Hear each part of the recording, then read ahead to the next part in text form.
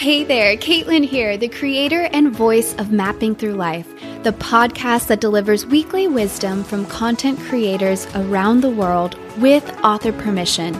Come here to catch a quick lesson in personal growth, entrepreneurship, mindful parenting, and so much more. These bite-sized lessons are transformative. Expect to feel rejuvenated after listening in to simple yet powerful stories of purpose, intention, and impact. The big goal here: inspire and equip you with the wisdom and the tools you need to become a peaceful and powerful entrepreneur parent. Learning, growing, sharing, that's what this life thing is all about. I am so excited to continue this journey with you. Now, let's navigate to our next lesson. I used to find it very difficult to connect with other parents.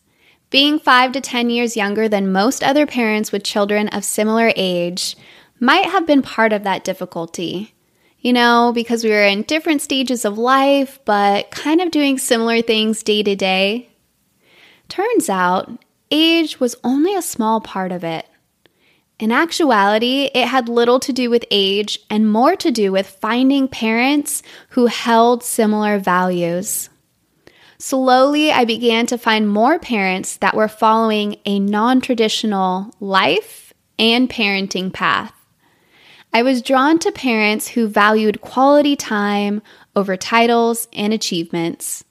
I began to find wonderful writers who inspired other parents to create a life of adventure with your kids. They also showed how important it is to be a role model for your kids and to show them how to be a present parent with a strong sense of self. I was first introduced to Life and Whim several years ago through one of my favorite curated blogs, No Sidebar. No Sidebar featured a blog post from Life and Whim. While reading the featured piece, I couldn't help but think, this writer gets it. They understand the kind of life I want to create. They understand how to live big through little moments. I followed the link to the Life and Whim website and consumed several pieces from the blog. Each one helped me feel purposeful, ready to take action in each moment. But most importantly, I felt they gave me permission to do more of what brought joy into my life, instead of wasting my time doing the things I thought I should be doing. Life and Whim is run by husband and wife, Jay and Heather Harrington. Through their blog and lifestyle, they encourage a life full of first moments and family connection. Between work and home demands this year, we may feel more worn out and disconnected than ever. If you're waiting for things to settle down before you begin working on your next big thing, don't wait. This episode is going to show you just how possible it is to pursue your next big goal right now. Jay and Heather, thank you very much for your permission to feature how to execute a big idea when you think you don't have the time.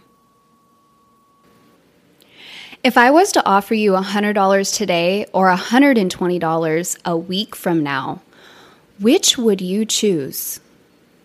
If you're like most people, you'd choose the $100 now. That's the conclusion of a classic study which found that when it comes to decision making, most of us opt for immediate gratification. Why does this matter? Well, making progress towards one's goals is all about balancing short-term and long-term rewards and prioritizing time and attention in congruence with one's personal objectives. For example, most people understand the benefits of long-term investing. By leveraging compounding returns like Warren Buffett, it's possible to build wealth even if each incremental investment is small. In most cases, the rational thing to do is to adopt a slow and steady approach to investing. Of course, no one is purely rational, which is why so many of us, myself certainly included, make suboptimal decisions across many different domains, not merely investing. We're all affected by cognitive biases that lead us astray. While we all prefer big rewards over smaller ones, most of us have an even stronger preference for present rewards over future ones. This concept or cognitive bias is called hyperbolic discounting. In short, the farther away a reward is in the future, the smaller the immediate motivation to achieve it. Because it's hard to stay focused on the long term, objectives and transformations that take long periods of time to cultivate often remain out of reach. The disconnect between goals and everyday action. Preference for short-term rewards over long-term ones is not the only reason most people get stuck. Most of us are flooded with demands, from work to parenting to social pressures that cloud and overwhelm our ability to focus on important, but not necessarily urgent, long-term priorities. Like waves crashing on shore, tasks and obligations flood our minds and our calendars. We find ourselves in a position of focusing on other people's priorities and not our own. Be it learning a new skill, starting a business, reading more books, or merely indulging in a hobby, we keep deferring what we want in the belief that there will be more time later. But there never is. What is temporary often becomes permanent. Once you expand your boundaries to accommodate the urgency of the moment, it's very hard to redraw them, to create space and time, to focus on what really matters over the long term. Things will never go, quote, back to normal. Normal just gets redefined. That is, unless you take back control. At the root of this problem is the fact that while most people have long-term goals in mind, they never reduce those goals to everyday action. It's not nearly enough to want something in the future. You need to have a clear plan in place and, most importantly, act on it. A goal without action is merely a dream.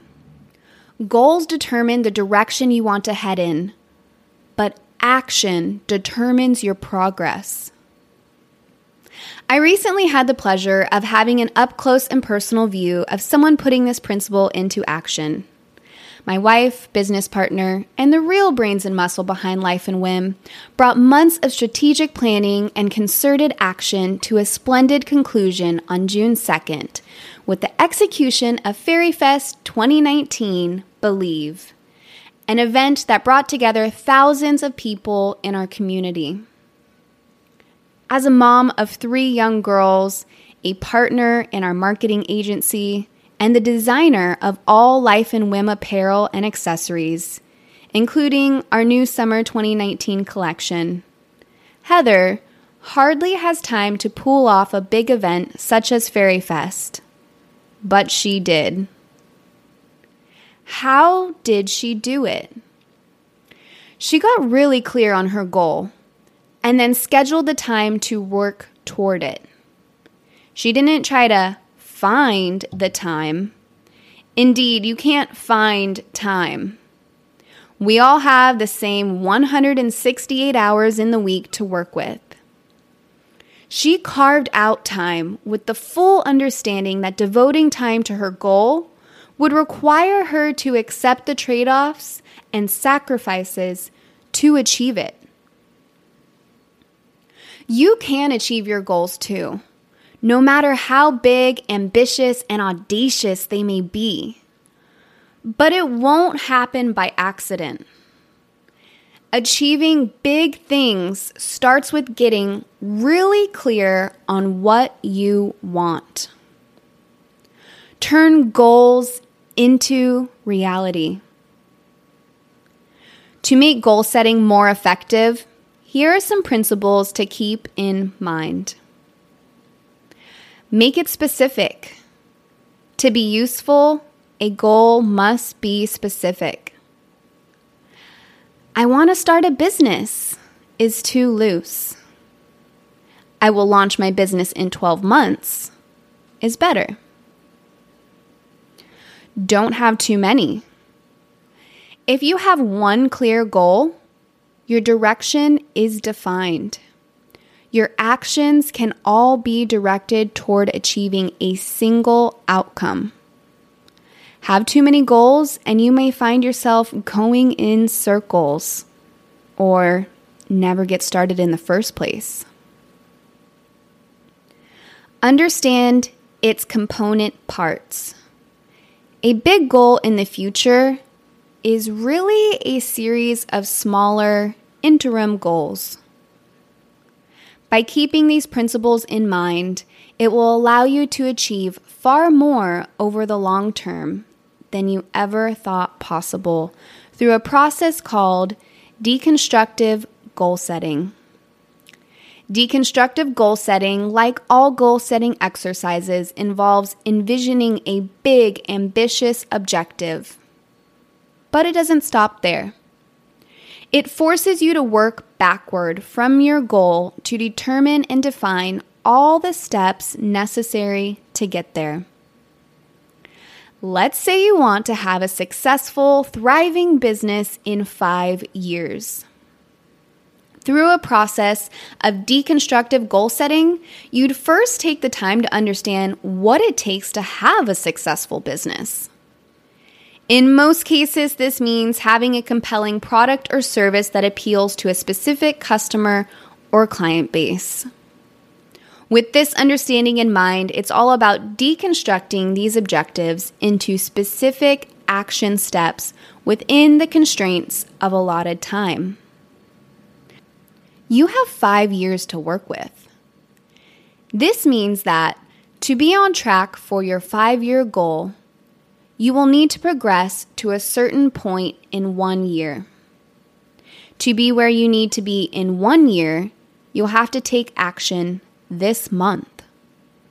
A month passes quickly, so you better have a plan in place this week.